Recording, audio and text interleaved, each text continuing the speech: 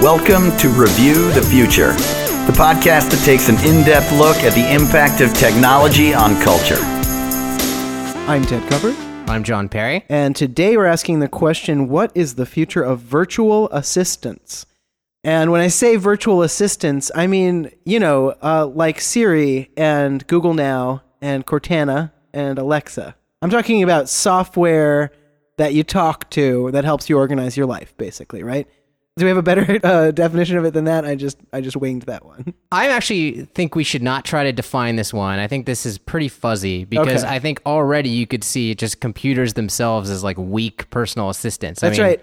When they first made portable palm computing, like the Newton, remember the Apple Newton? Mm-hmm. Yeah, that was called a personal digital assistant, right? Wasn't that the name of that product category? PDA is a thing, yeah. Yeah, like Palm Pilots were another thing in that category that existed for a while that were kind of like a pre-smartphone that didn't make calls. Yeah, I mean, computers like handle your calendar and like they give you lists of information on topics you want to know. So your entire computer is a personal assistant. So I think it's a fuzzy definition, and I think that's okay. Here's what I want to talk about. I want to talk about 3 areas of improvement that will make computers better at being personal assistants and more like the human personal assistants that right now only rich and important people have. Okay. So right now, these assistants, they're not that good. They're not that good. Like, I have Google Now on my phone, and I use it sometimes, like when I'm in the car, and it would be technically illegal to touch my screen. But it's not great. The experience is slow, and it only understands a few things, and it just in general is much weaker than, like, if I had a human being sitting in the seat next to me who could just operate my phone for me. Absolutely, yeah. That would work a lot better, as of now. As of now, it would be better to, again, be rich or important enough to hire an actual human, and that would probably do a lot more for your life than to just simply have Google Now. But that might change, and that's kind of the future we want to look at. Right. They wouldn't be putting so much effort into making these kinds of software if they didn't think they were going to get useful soon, right? Yes, and there's a lot of activity around this area right now. I mean, all the major players are working on improving what they're calling intelligent personal assistant software. Amazon, Microsoft, Apple, and Google all have big products that do this. Right, including some smaller players that are getting into this, which we'll talk about as well. Right. So let's go through these 3 areas of improvement, right, that make computers better personal assistants, right? Okay. We're going to do them roughly in order from least transformative to more transformative, or at least how I ranked them. You can see if you agree. Okay. So the first category is natural language interface, because to me, this is really the only addition of these assistant software apps that you mentioned, like Siri, Google Now, Cortana, Alexa, etc., is that they just marry normal computer operations to a natural language interface. That's what they bring to the table. Right. And, natural language processing is still badly in need of some improvement. It still misunderstands a lot of things, but it is getting better all the time. Yeah, really rapidly lately, too. Yeah. Although right now, I'd say the biggest problem with it is it's just slow. I mean, it's actually pretty accurate on my phone. But the process of like recording audio, sending the audio up to the server, figuring out what the words are that I said, piping that information back to the phone where it can do something with it, just takes forever. Yes, but I've seen some demos of some new software that is considerably faster. 2 new players in this space are Viv. Assume that's how you say their name. Okay, VIV, Yeah, Viv or Vive, I don't know. This is a new startup by some of the original creators of Siri. Okay. That have gone out on their own. Gone rogue. Gone rogue, yes. And then another company is called SoundHound, and they have some pretty interesting demos online that show some really fast response to some really complex questions. And they also have a cute dog logo? I didn't see one when I was at their website. Missed opportunity, SoundHound. I'm sure it was. Get on that. I'm sure it is. Well, so let's back up a second. I'm and just imagining talk a dog wearing headphones. A dog wearing headphones? Yeah, well, they started as a music recognition company, like a Shazam. Like a Shazam. Okay. But now they're into speech recognition technology. You could see how that algorithm could get repurposed if you woke up one day and realized Shazam had all of your market share. Or if you ultimately wanted to get into speech recognition, you might say, let's just start with music. Sure. Let's corner that market first. Music matching makes sense. Yeah. So what are the improvements that these guys are doing? Well, so a lot of the current apps, I'm sure people know if they use Siri, for example, and have heard Siri's, bad jokes in response. Actually, sometimes they're reasonably good jokes because they've been written by professional comedians. By humans. But Siri essentially works very similar to just a bunch of if-then statements. I mean, a lot of it's just hard-coded, right? What if people ask about the weather, and what if they ask about the sports scores? Right. And what if they ask about this silly thing? Like, they ask a dumb question like, who's your daddy or whatever? And, Siri has a pre-programmed response. Right. And they all kind of work similar to that. And that actually is surprisingly powerful. If you pre-program enough of these things, it's a brute force method, but it gets the job done in a lot of cases. Right. But it has its limitations. So I know Viv, for example, they're trying to actually model the underlying concepts of what the person is saying. So it's not hard-coded in advance, right? So that the system actually learns and, develops an understanding based on what people are saying. Another one of the improvements that they're touting is the ability to handle multiple requests, right? So if you are asking Siri, where does my cousin live, right? That might look at one service, like say Facebook, and figure out where your cousin lives, right? And you might be able to also ask Siri, what's the weather like in Denver? Yeah, that works. I've tried that. And they could also look up that weather service and get the answer. Right. But Viv is claiming that you could ask a more complicated combination of things like, what's the weather like where my cousin is? And it would figure out your cousin lives in Denver and then give you the answer. So it could access like multiple services and then collate the answer and tell you your cousin's in Denver where it's this many degrees. Exactly.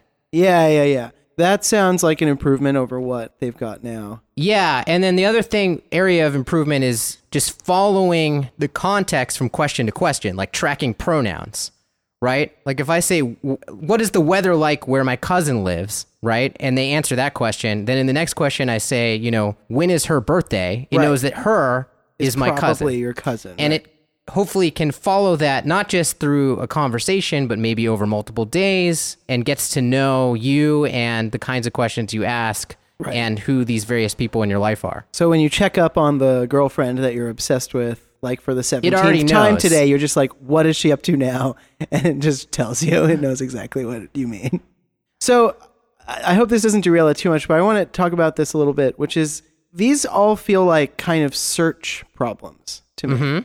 Like, to what extent is this just a search engine with a natural language interface on it? Like, let's say you type into Google or Facebook's search box, what's the weather like where my cousin lives? You'd think that those services would be able to figure that out and answer it for you in the same way. Yeah, no, I mean, that's exactly what it is. And that's why I put this lowest on the list of transformative trends, because essentially all of these things... You could see all this working in text is what I'm suggesting. Or you could do all of this now by just accessing all these different services. It would take you a little longer to go look up the weather and then go look up where your cousin lives and then go look up their birthday. But it isn't increasingly like Google will just surface results, right? Like I don't even have to search Wikipedia anymore. Usually if I search something, the Wikipedia article pops up on Google on the right in its own special box that it just figures you probably want. Right, it'll pull out a section of the Wikipedia out. Right. Which is really cool. Which is usually exactly what I'm looking for. Like 9 times out of 10, I don't even need to click through. What I'm looking for is right there. And the 10th time I click through. But like, it seems like it'd be in Google's interest and Facebook's too to be able to kind of do that all over the place. Well, if they can do it in text, they can obviously just slap a natural language interface on it and apply it to any of these systems.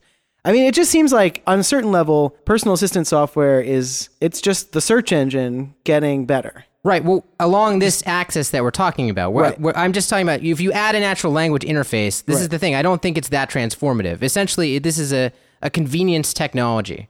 And I don't think it has that big of an impact on like a power user.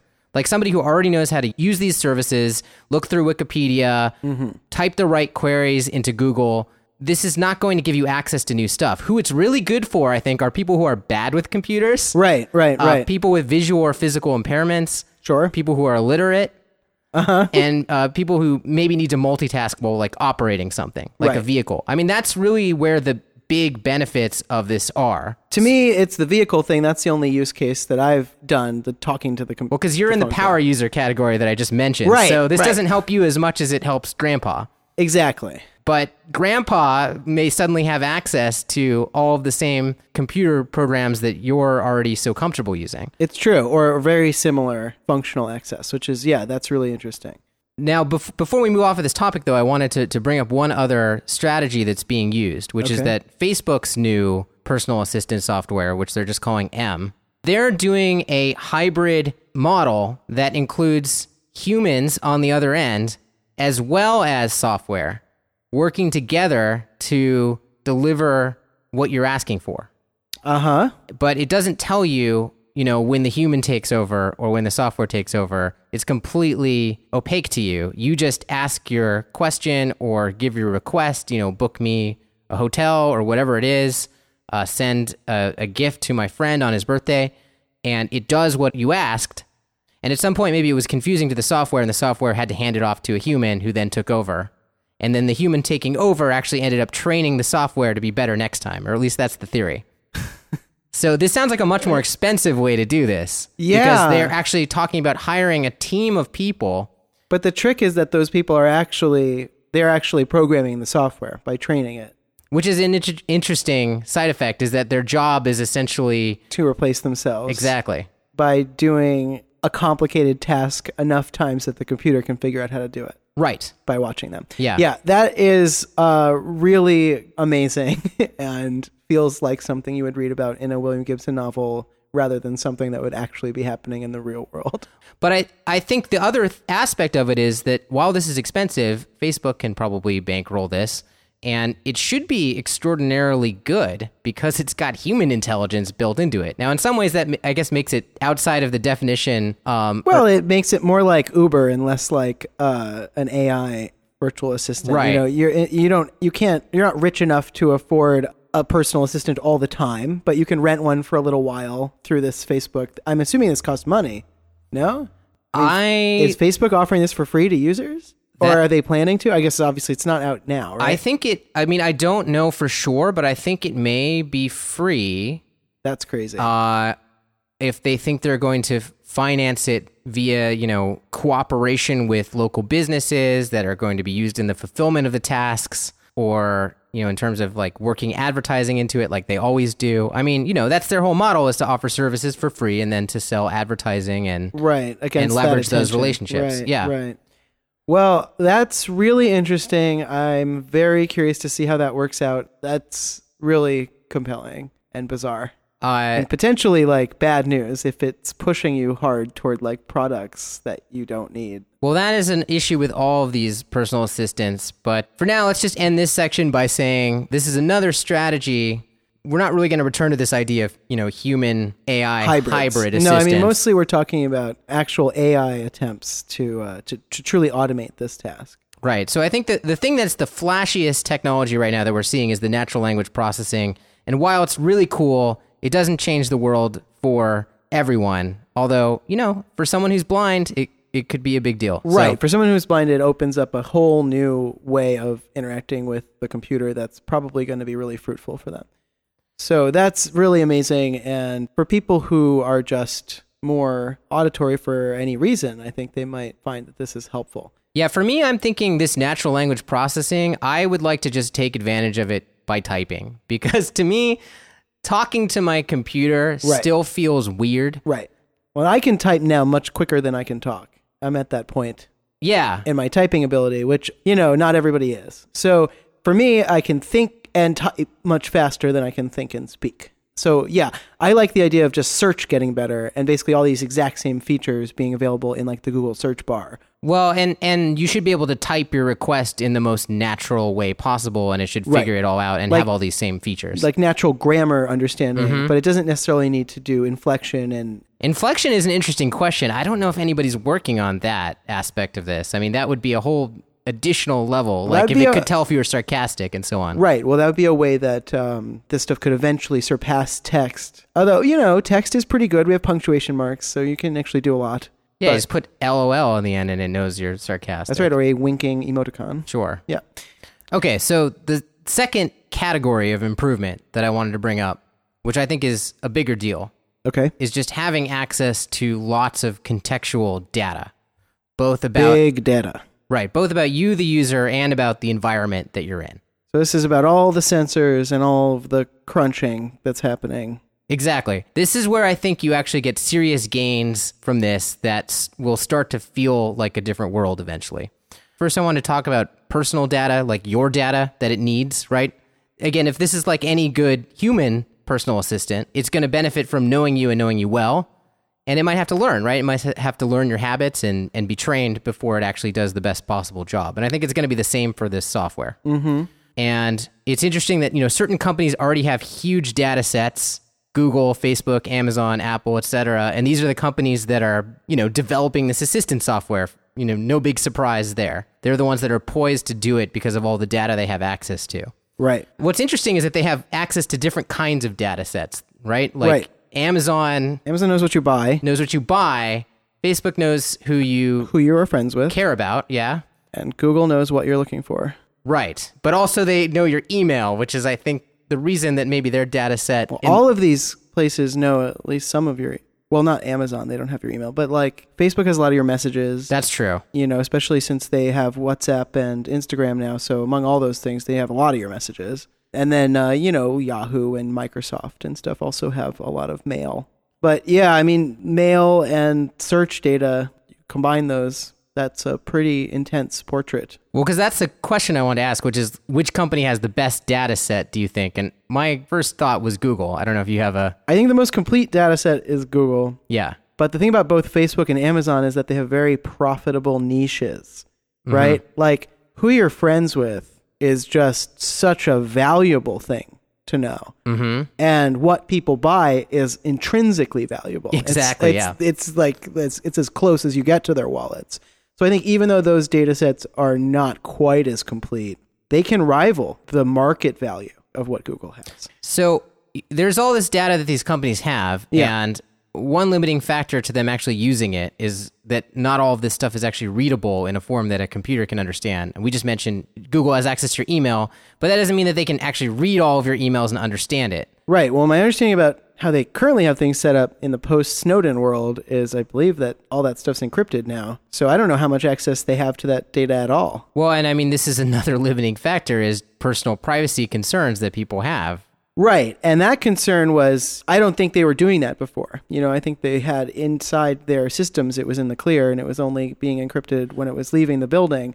I mean, don't they still serve context-sensitive ads, though? They do, and they must anonymize that data somehow so that they can access it. I don't know how they do it. But they're still making use of it, so they could still anonymize it and feed it into an algorithm where, no Google employee can look up somebody's email, but so that their algorithm at least knows what to recommend to you. Again, I assume that that's the case. I don't know that for a fact, but yeah, I would imagine that is what they're currently up to. Well, I guess, yeah, like I said, that just adds another problem. I mean, one problem is even if they can read your email, they don't necessarily understand the contents. And number two, yeah, they may not have access if people and governments have an issue with this. But this is somewhere where improved natural language processing, which we were just talking about, could open that up to them, right? So if they can get plain text, maybe it's anonymized or whatever, out of your email, and they can feed it through a natural language processor that works, it will be able to tell a lot of context and extract a lot of usable information. Right, so I think there's definitely reasons to think that that's going to get better and possibly quickly because it's the other side of that same technology that they're working on, like you said, for the natural language interface. So anyways, another limiting factor to them taking advantage of the data is something we touched on earlier, which is that individually these companies don't have access to everything that they could know about you. They only know what passes through their system, and they're not necessarily going to be willing to share with each other all the time. Right. So they have these pretty big gaps. Now, a simple example I could use would be, say, Amazon's recommendation algorithm, which, while it's not technically personal assistant software, I think is essentially very similar technology. Again, it's one of these things where you can see it growing right into that. Exactly. Along with the search box. Yeah. So I just as an experiment, I pulled up Amazon, clicked on their suggestions to see what it was going to recommend me, to see how well it knows me. Yeah. And I use Amazon a lot. Mm-hmm. So in books, suggested one that I already know about and want. So I guess that was a pretty good suggestion because I just hadn't bought it yet. But then it suggested one that my mom just gave me. It doesn't know what I already have. Uh-huh. It suggested 5 that are actually recommendations for my sister because I buy her a lot of books for gifts. Right. So that's pretty low batting average. But That's those are good recommendations for you to buy. They're just not recommendations for you to read, because they're not wrong that you might buy those kind of books. That's true. So you got to think about it from their perspective. They don't care who you're giving the book to. I realize, but it's not, if it added a little part to the end, like, save time next time your sister has a birthday and order this now. Right. Then Holidays are coming soon. that would be helpful. But instead it says you might like, and I'm like, why is it showing me this book? And then I'm like, oh, this is something my sister would like. Yes. It asked me to buy again paper, envelopes, pens, etc., none of which I've run out of Right. because it doesn't know what I still have at Right. home. This could be fixed, of course. You could imagine this is fixed even like automatically by like a box that has an RFID tag that goes off when you take out the last one or something, and alerts your computer, and your computer just auto orders or whatever. Yeah, absolutely. Yeah. And then it suggested to me a bunch of games. I buy a lot of games, but 4 out of 5 of them I already have. So again, it doesn't know. To be fair, though, you have a tremendous number of games. I have a tremendous number of games, but it doesn't know which ones I have, even though I don't know which ones you have. Why should you? I shouldn't, I guess. My personal assistant, though, should. Yeah. So Get on that, George. But what I'm saying is, the reason I brought all that up is a lot of that information is in my Gmail. Mm-hmm. So if all of this knowledge was pooled together... That's true. It should at least be able to pull out things like receipts that are structured. Mm-hmm. Like when you buy a game on Amazon, it probably sends you an email, right? But now Amazon would have that, but let's say I buy it from another website. Right, but Google should be able to that still extract goes that. to Google, yeah. Right.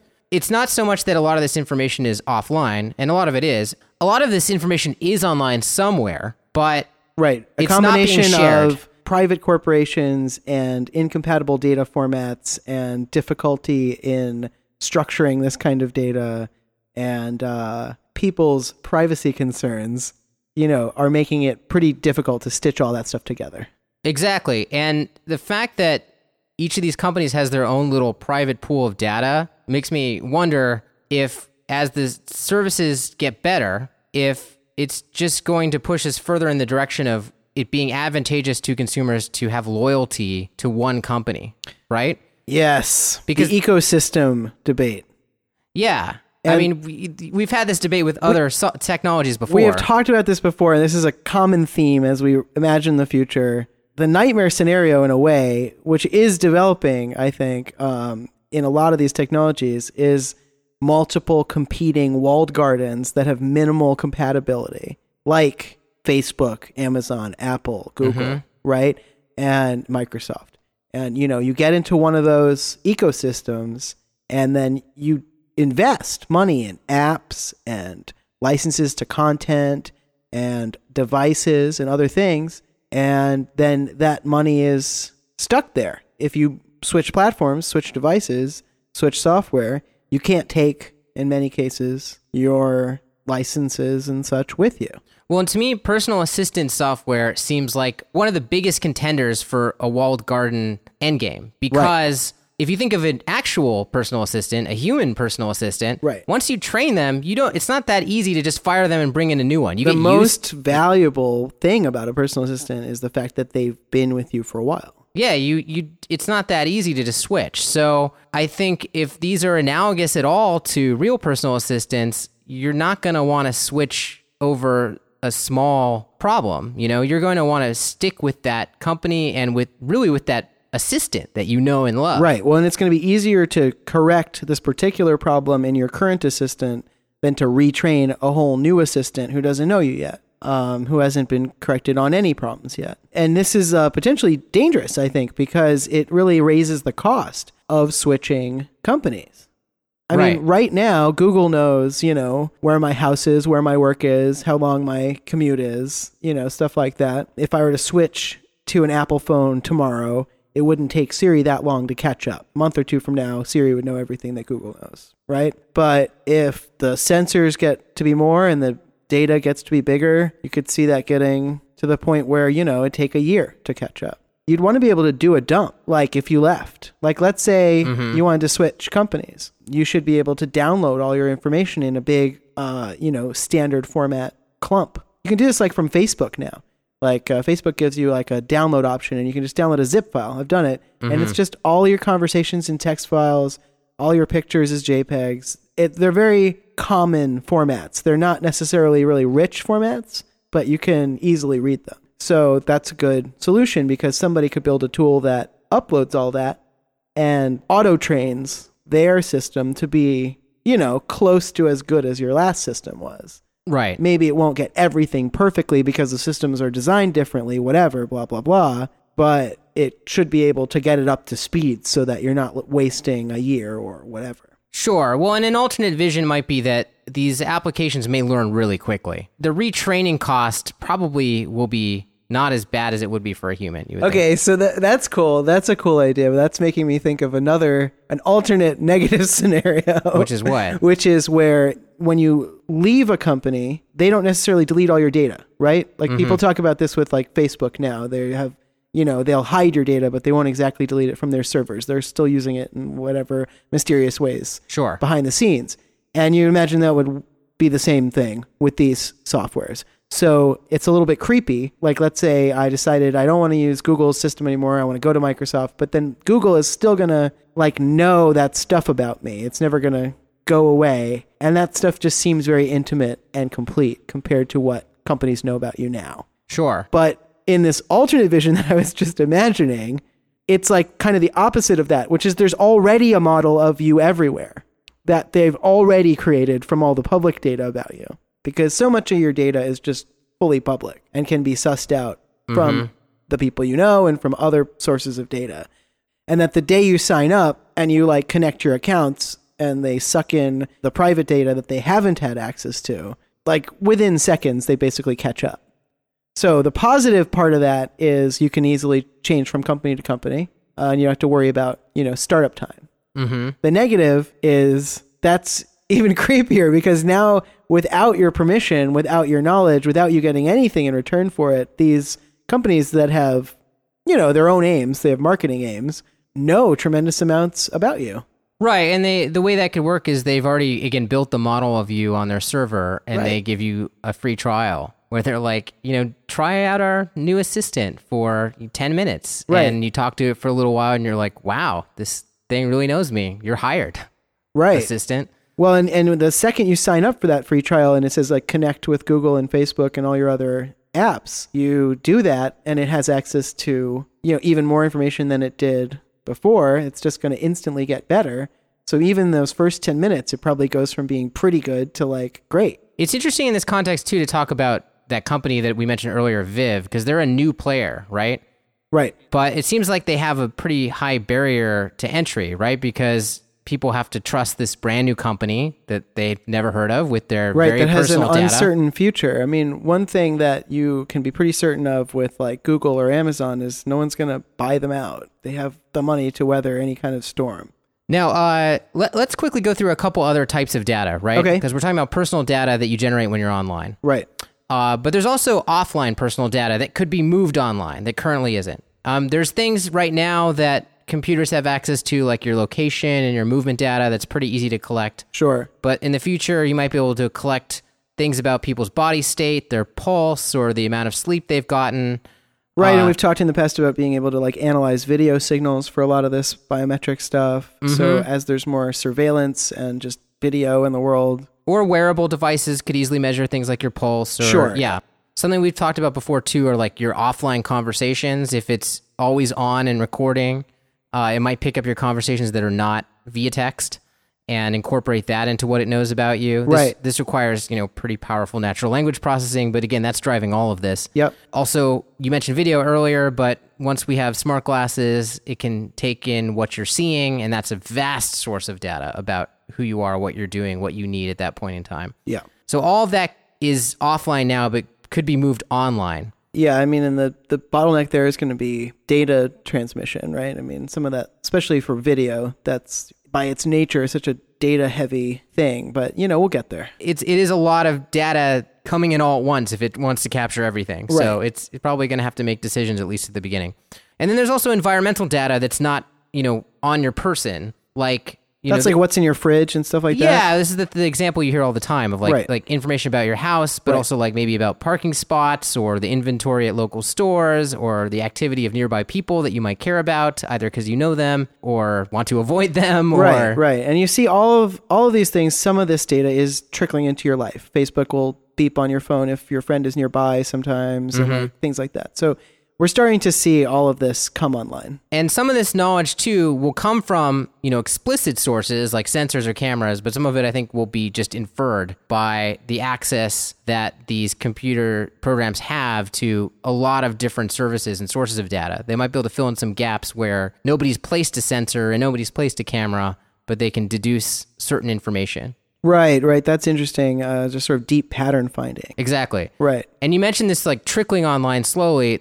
The impact of this to me is so much huger than just the natural language interface, because this to me really should make the quality of computer interactions get just way, way better. This is assuming we can get over the obvious privacy concerns, which I think we will get over them. But I think it's going to be gradual. I feel like this stuff is just going to get better and better and better, but you're not really going to notice it happening. I think it's already basically how it's going. Exactly. I mean, they're just slowly putting, smart thermostats in people's houses and putting Wi-Fi connections in people's refrigerators and these like little tiny things that on their own don't really do much. But you can see them adding up in the future when everything you put in the fridge comes with an RFID tag on it that the fridge recognizes when you put it in and take it out. And then you also have a system set up where it calls the grocery store to deliver you food, and then there's an autonomous vehicle from the grocery store that brings the food to you. And then you realize like, oh, this whole chain of things that I used to have to do myself is now automated.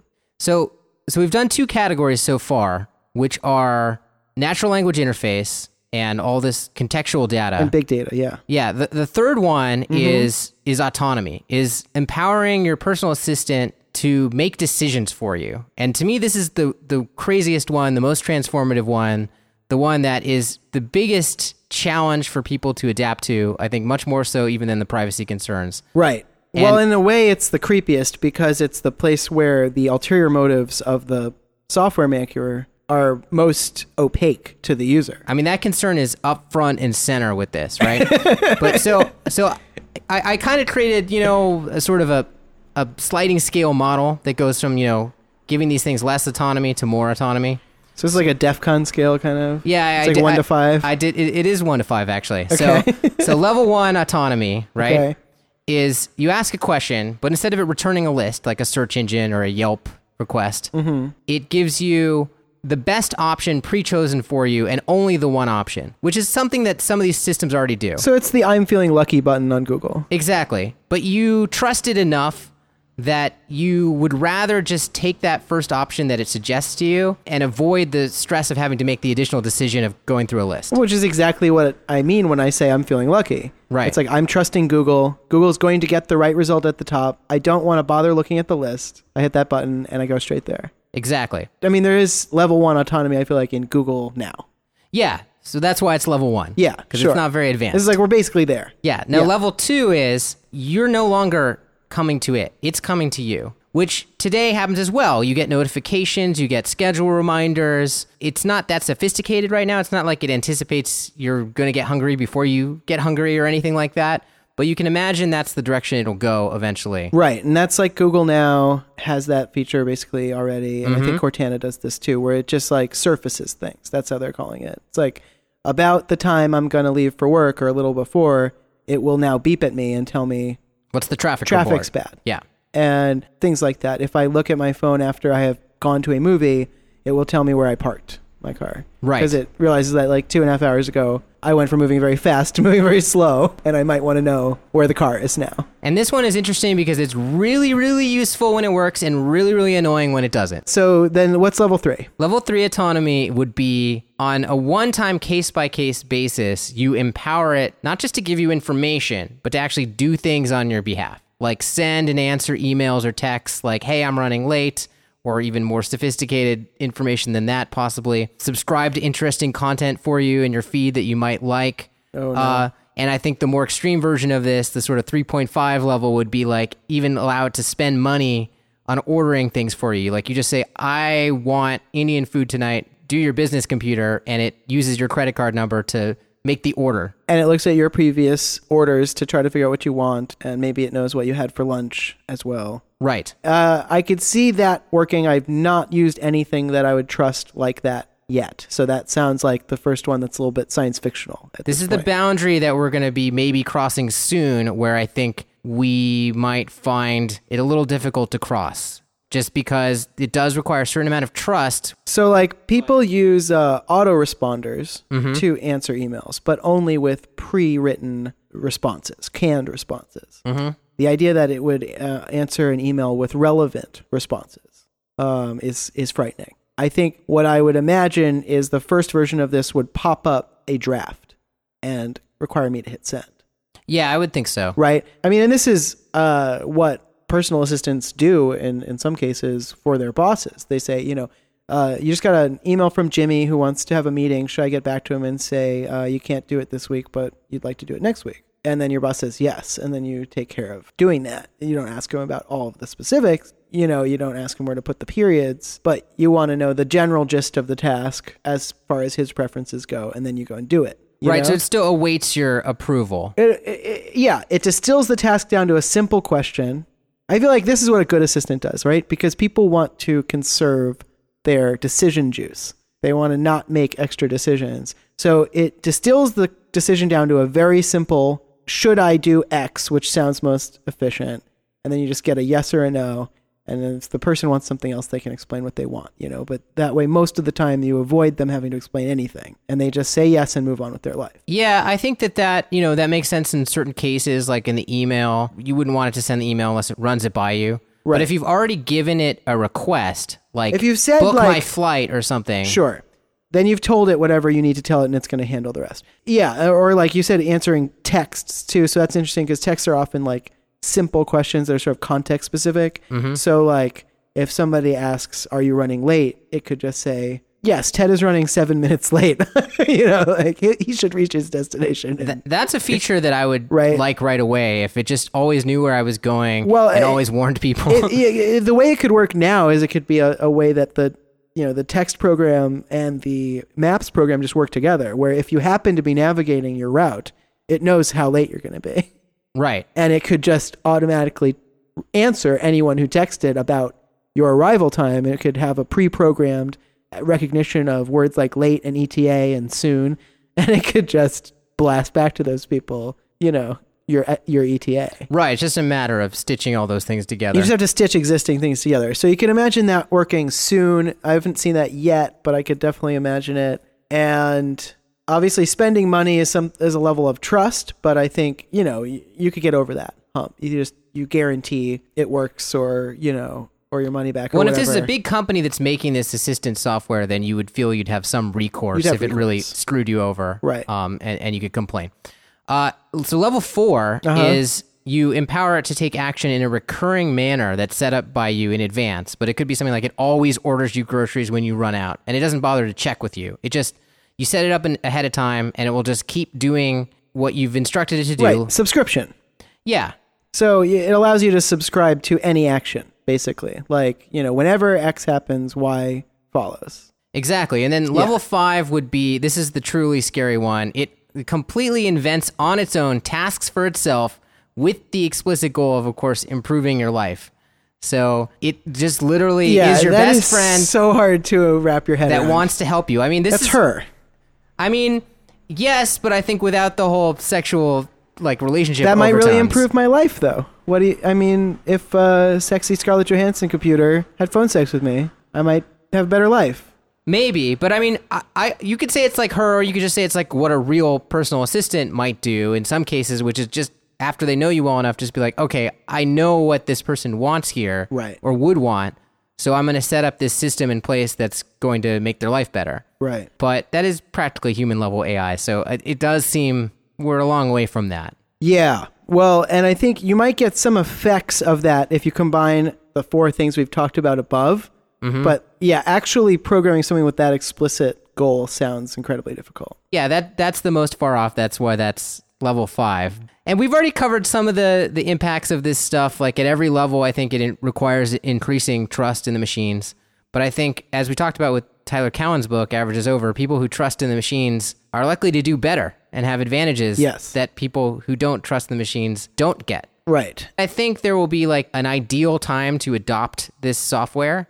Early on, it's not going to matter that much because it's not going to be that effective at improving your life. Right. It's going to be more trouble than it's worth at first because you're going to have to train it so much. But at some point, you're going to want to jump wholeheartedly into this, give this thing full access to your personal data, and just let it improve things. Because it's not going to be like the people who waited to get on Facebook or the people who waited to get smartphones. This would be a much more dramatic asymmetry than that. Like the people who wait to take advantage of this it's going to be more software. akin to the people who waited to like make apps and now are trying to make apps, but didn't during the boom. Right. People on the business side of things that were on the like, business side, because everybody, it's like the business of being you know, a lot of people are going to get the advantages of this at a certain point. You want to be in that wave of people. I think you do. I mean, despite the privacy issues, despite the trust issues, I think, you don't want to miss this one, it would seem. No, this seems like it could transform your life in like a really visceral and pragmatic way. Yeah. Okay. So those are the three categories that I wanted to go through. Let's very quickly just run through a whole bunch of questions real quick that I think this raises that we maybe haven't touched on yet. Okay. Right? So one is, will these personal assistants be anthropomorphized or not? Right? A lot of them have names, female names, and there's two strategies right now. There's the disembodied female voice, the Cortana, Siri, and Alexa strategy. And then there's the Google strategy, which is that it's an abstract computer. It's not, it's like talking to HAL 9000. It's not a person, really. Well, I think I know where you and I come down on this. Well, certainly I think as an early adopter, it's going to be less weird to deal with the Google strategy, to deal with the more abstract thing. But as it goes on, I don't know. I could see it going either way. I'm just not sure what the personality elements really add. It seems like you want your interface to be transparent. I'm sure some people will like it. No, I think people are always going to be better at being people, and that what computers will be good at is doing all of the work that person used to do. The actual scheduling and the reminding and the cajoling and the contacting and, all of that. Not to mention, like, I don't even know if I'd feel comfortable ordering like a human personal assistant that I was paying around. I understand this is just software, but if it starts like acting like it has a personality and feelings, like, isn't that just going to make me feel worse about just telling it what to do? It's essentially my slave. Like, I don't want it to like appear to be sentient even remotely. Like, I want it to just be invisible. Right. I mean, yeah, I think the best strategy for this thing is it essentially becomes an extension of your own will, and that you barely interact with it at all in a way, and that a lot of that interaction is visual and is contained within your glasses or your phone or whatever the device paradigm like that people are using. You.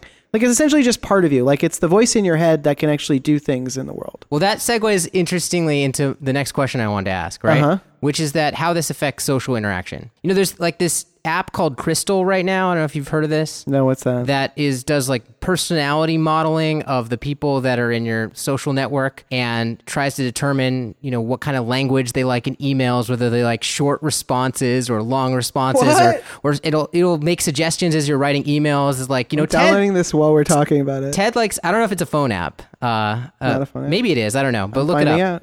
Yeah, so I've not used it, so I don't know how good it is, but, it attempts to make suggestions in social interactions, email, for example, about how you should approach people in your life based upon models of what their personality supposedly is. And to me, we're going to have more of this, obviously. I mean, the personal assistant will tell you and give you suggestions on a date, perhaps, or whatever situation you're in, job interview, about what maybe you should say to influence the person you're with.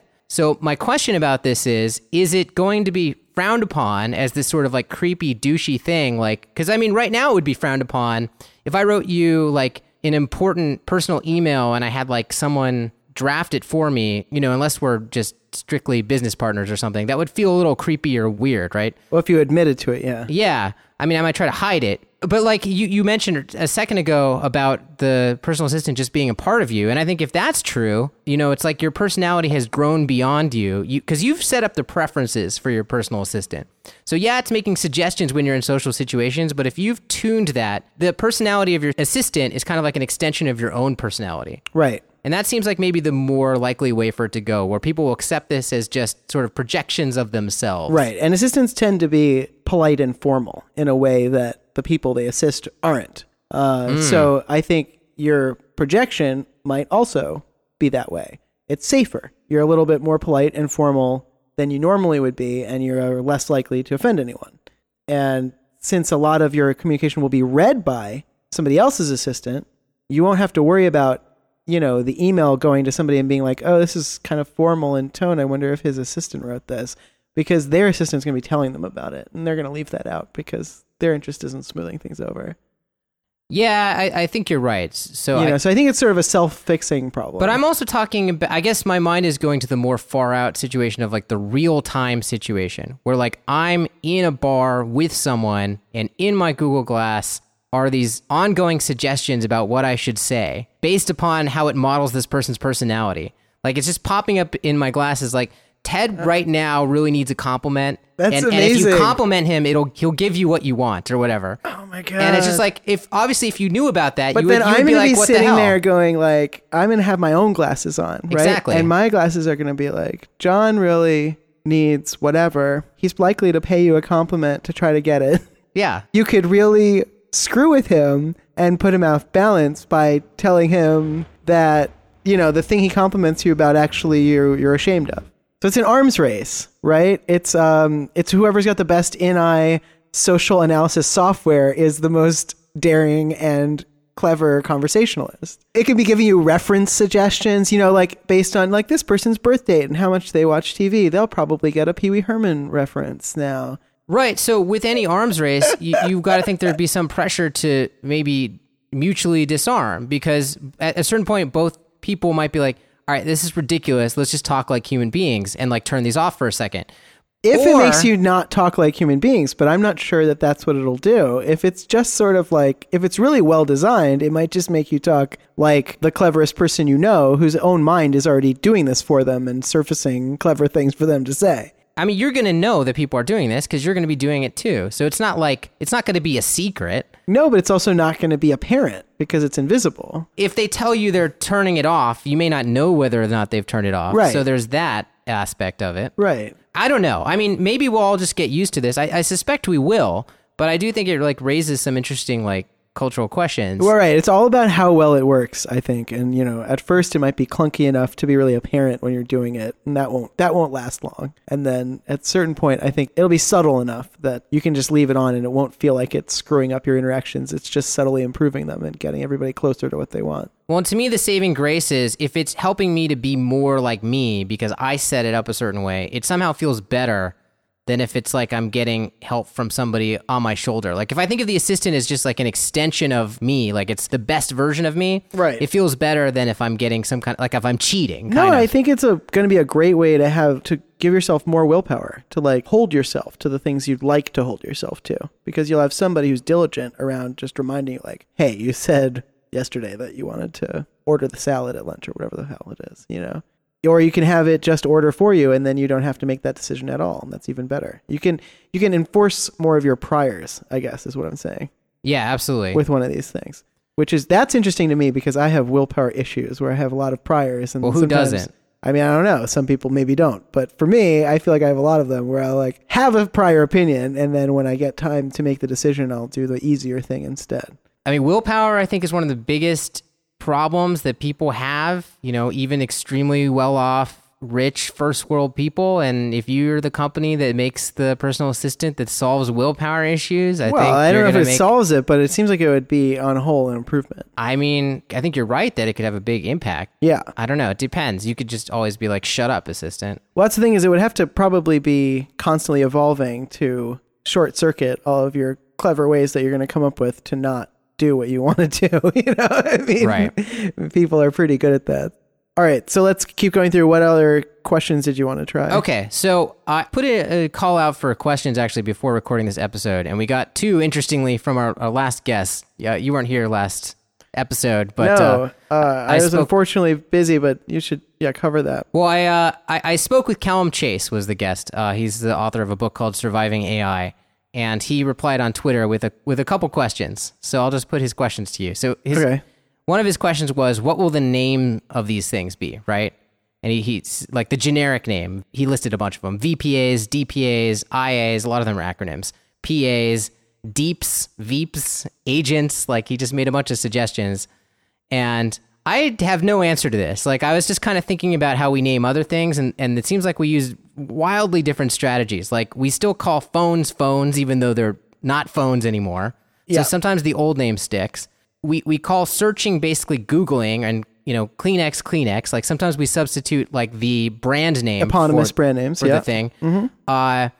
And sometimes we take on a more technical name, like social network. That feels like somebody in academia came up with it or something. Right.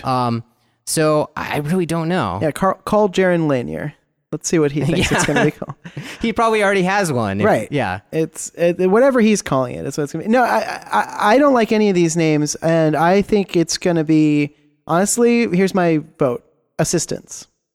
That's what they're going to be called. Just keep it short. They're going What to does call my it assistant assistants. say? Yeah, I got a new assistant, and it's better than my last one. I feel like it's possible they'll have some generic name, but I sort of doubt it. I don't know. For some reason, that's my prediction. Yeah, I mean, that one rolls off the tongue well. It's easy to say, and I think that's an essential aspect of this. So I'd give that one a fair shot. Maybe for a while they're called software assistants just because there's still humans doing the job. But they used to call people who ran calculation machines computers, and they don't call any human beings computers anymore. Well, and the companies are giving them silly names. Well, like they're giving Siri. them brand names that are either humanized names. That seems to be the main strategy. Or, Google, which is like just maybe the most incompetent branding organization in the entire universe, despite being a really good company on a number of other fronts, as for whatever reason called their system Google Now, which is just the worst. So yeah, they may not be the origin of the name. Another question we also got from Callum is, will digital assistants intermediate the Internet of Things? And then he added, they'd better, or the Internet of Things will be the Internet of telemarketing things. I mean, you're going to be exposed, like you are today, to all kinds of ads and sponsored messaging services wanting to sell you things. Sure. And we've touched on this in previous episodes, and it's like, how is your assistant going to help you navigate that? Right. And in fact, is it going to be party to it a lot of the time, which I think is going to be an ongoing concern. Right. Is because there are going to be kickbacks. It is going to be a business model for these assistants that if they route you to a certain self-driving car service that gets you to where you're going, that self-driving car service pays them back a referral fee. I'm sure there's going to be arrangements like that. Right. I mean, maybe that's not what he was getting at, but to me, that is kind of the issue, right? Is like, services want to sell you things. The assistant potentially also wants to sell you things. But it also can be, a great consumer reports tool. It also can really help you navigate that. Well, it can't be too bad or you won't use it because there's going to be competition. There already is. And the thing is, it's going to be pretty opaque. So if it is selling you things and it's doing it unobtrusively enough that you don't notice, then it's not really going to tell you that, and you're not really going to know. And that's what's a little bit scary, I think. That's where I worry that it's worse than what we have now in some ways. But obviously the great benefits of having this are just going to outweigh that, and people are going to adopt it. But as long as there's competition, I think it'll self-correct a little bit. Right. I think for me, I would pay a company, and I am notoriously against paying for software whenever possible, but I would pay a company, I think, a subscription or something, to have reasonable assurance that my personal assistant was not taking kickbacks or was taking kickbacks only from places that were transparently disclosed to me, etc., in order to allow it to interact with these other services that are out there that obviously do have goals to sell me things, but give me more peace of mind about what its priorities are. Right. Well, and you also, one of the jobs of an assistant is to like filter incoming stuff too, right? So you want it to just handle all the spam and like, telemarketing that's coming your way. Well, and I have like a personal preference for not consuming like too much unnecessary stuff, like I like to live frugally. So I might program my assistant to like reduce the number of things I buy intentionally. Try to find things that can be used for multiple purposes, etc. Give me creative suggestions on how to save money. Exactly. So that might lead to me utilizing a different company, which is fine, as long as it serves my goal. But then, the thing that we talked about in the advertising episode that is, this could be a delivery mechanism for that nightmare is the idea that it gets good enough at guessing your personality that it overrides your ability to say no. And like a super version of QVC that works on everyone, it sells you crap that you don't technically need or that you can't afford and that you can be convinced to want in the right moment. There's a lot of marginal goods in the world that like we might buy in the right moment with the right message, but that we don't actually want. And if it causes people to buy those, then that's potentially really bad. Let's end the episode like we usually do by pushing this topic as far out as we possibly can, which to me, the absolute far out end game for this technology is something that has been dramatized in science fiction. Like, for example, in those Marusek books, like Counting Heads. In that book, you can create an actual temporary copy of yourself, right? Called a proxy. Or in Robin Hansen's book, which is, actually non-fiction prediction. Right. The term he uses is spurs, right? Where emulated minds can copy themselves temporarily. Right. So to me, that is the ultimate in personal assistant software is like a digital copy of yourself that only exists for a few hours. Calvin and Hobbes, I think, dealt with this the best way. In its classic scientific progress goes boink strip. I forget this one. We'll have to link to it. Oh, Calvin turns a cardboard box upside down and it turns it into a cloning machine, and he decides he's going to make a clone of himself that will go to school for him. And then the clone, the problem, of course, with it is that it's Calvin. So it doesn't want to go to school, and it makes Calvin go to school. And then while he's at school, it clones itself several more times, and basically they just cause a ton of trouble that Calvin gets blamed for. Yeah, I mean, this is the problem that comes to my mind when I read either the science fiction versions or the Robin Hansen version of this, which is like, why will this... Why do they work with it? Right. Why don't they just be like, no, neither of us wants to do this. That's why you created me. Well, and actually, the Robin Hansen does have an explanation for that in his world, but that's in the context of emulated minds, and there's a lot of things different in that world. Right. And Marusek has an explanation too, but it's sort of silly. It's like they think about the task really hard, right? When they're casting the proxy. Right, when you're creating the copy of yourself, you think about what you want it to do. Right. And that like births it with this, with like a goal. This like need to do the task. But I mean, that implies to me a really deep understanding of the human brain that it can go in and do that. And I'm not sure that, we'll be there at the time that we're just being able to emulate brains. I mean, that seems like maybe further along the path. Yeah, I mean, I feel like the second I realized I was a copy that was like birthed to perform a single task, I would just be like overcome with like existential horror. I'd just be like, they'd have to program you to like feel really great when you thought about that. Yeah, I mean, like, so I'm going to do this one, I'm going to organize these files or whatever it is I'm going to do, and then I'm just going to be extinguished. Right. Well, and then there's the idea of like merging the consciousnesses back together, right? Which Hansen talks about. And that's cool, but also I'm not sure I'm into that because like for me, I don't want to be the consciousness that's merged back in. That sounds like you're copying my data and killing me. And then somebody else is going to think they're me. That doesn't sound like I get consciousness continuity with the new being. So right. Well, I'm scared of that. Well, we have all these problems with it. And so, again, Robin Hansen does have the answer to that, because in his world, these are emulated brains that are able to do this, which makes more sense than a human, a meat-based human being able to do this. And his explanation is you and I basically wouldn't be scanned and turned into these workers. Somebody who didn't care would be. Exactly. Somebody with a personality that was comfortable. So I'm unlikely to be the future M Pappy of the new M civilization. Right. Yeah, you and I don't really have the personality type to be comfortable existing as a temporary copy, but presumably people like this might be out there. And you only need one of them, right? Because then you can copy them infinite number of times. Yeah. Well, anyways, so this has been the future of personal assistants. We try to take it as far as it could go. That is the future of personal... emulated brains working for all of us.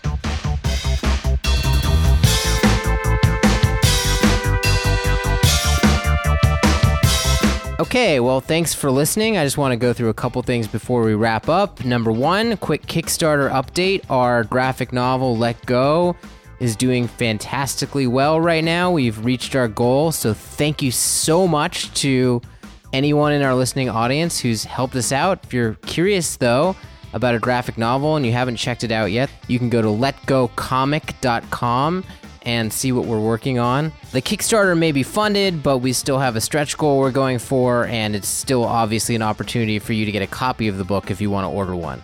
In addition, if you're an iOS user, we have a podcast app that makes it easy to get our episodes when they come out, so check that out in the iTunes store.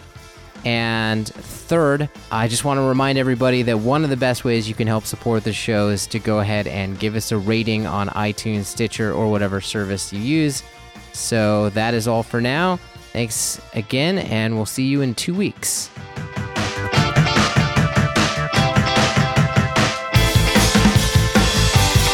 To subscribe or leave a comment on this episode, please visit reviewthefuture.com. You can also send emails to feedback@reviewthefuture.com. Thanks for listening.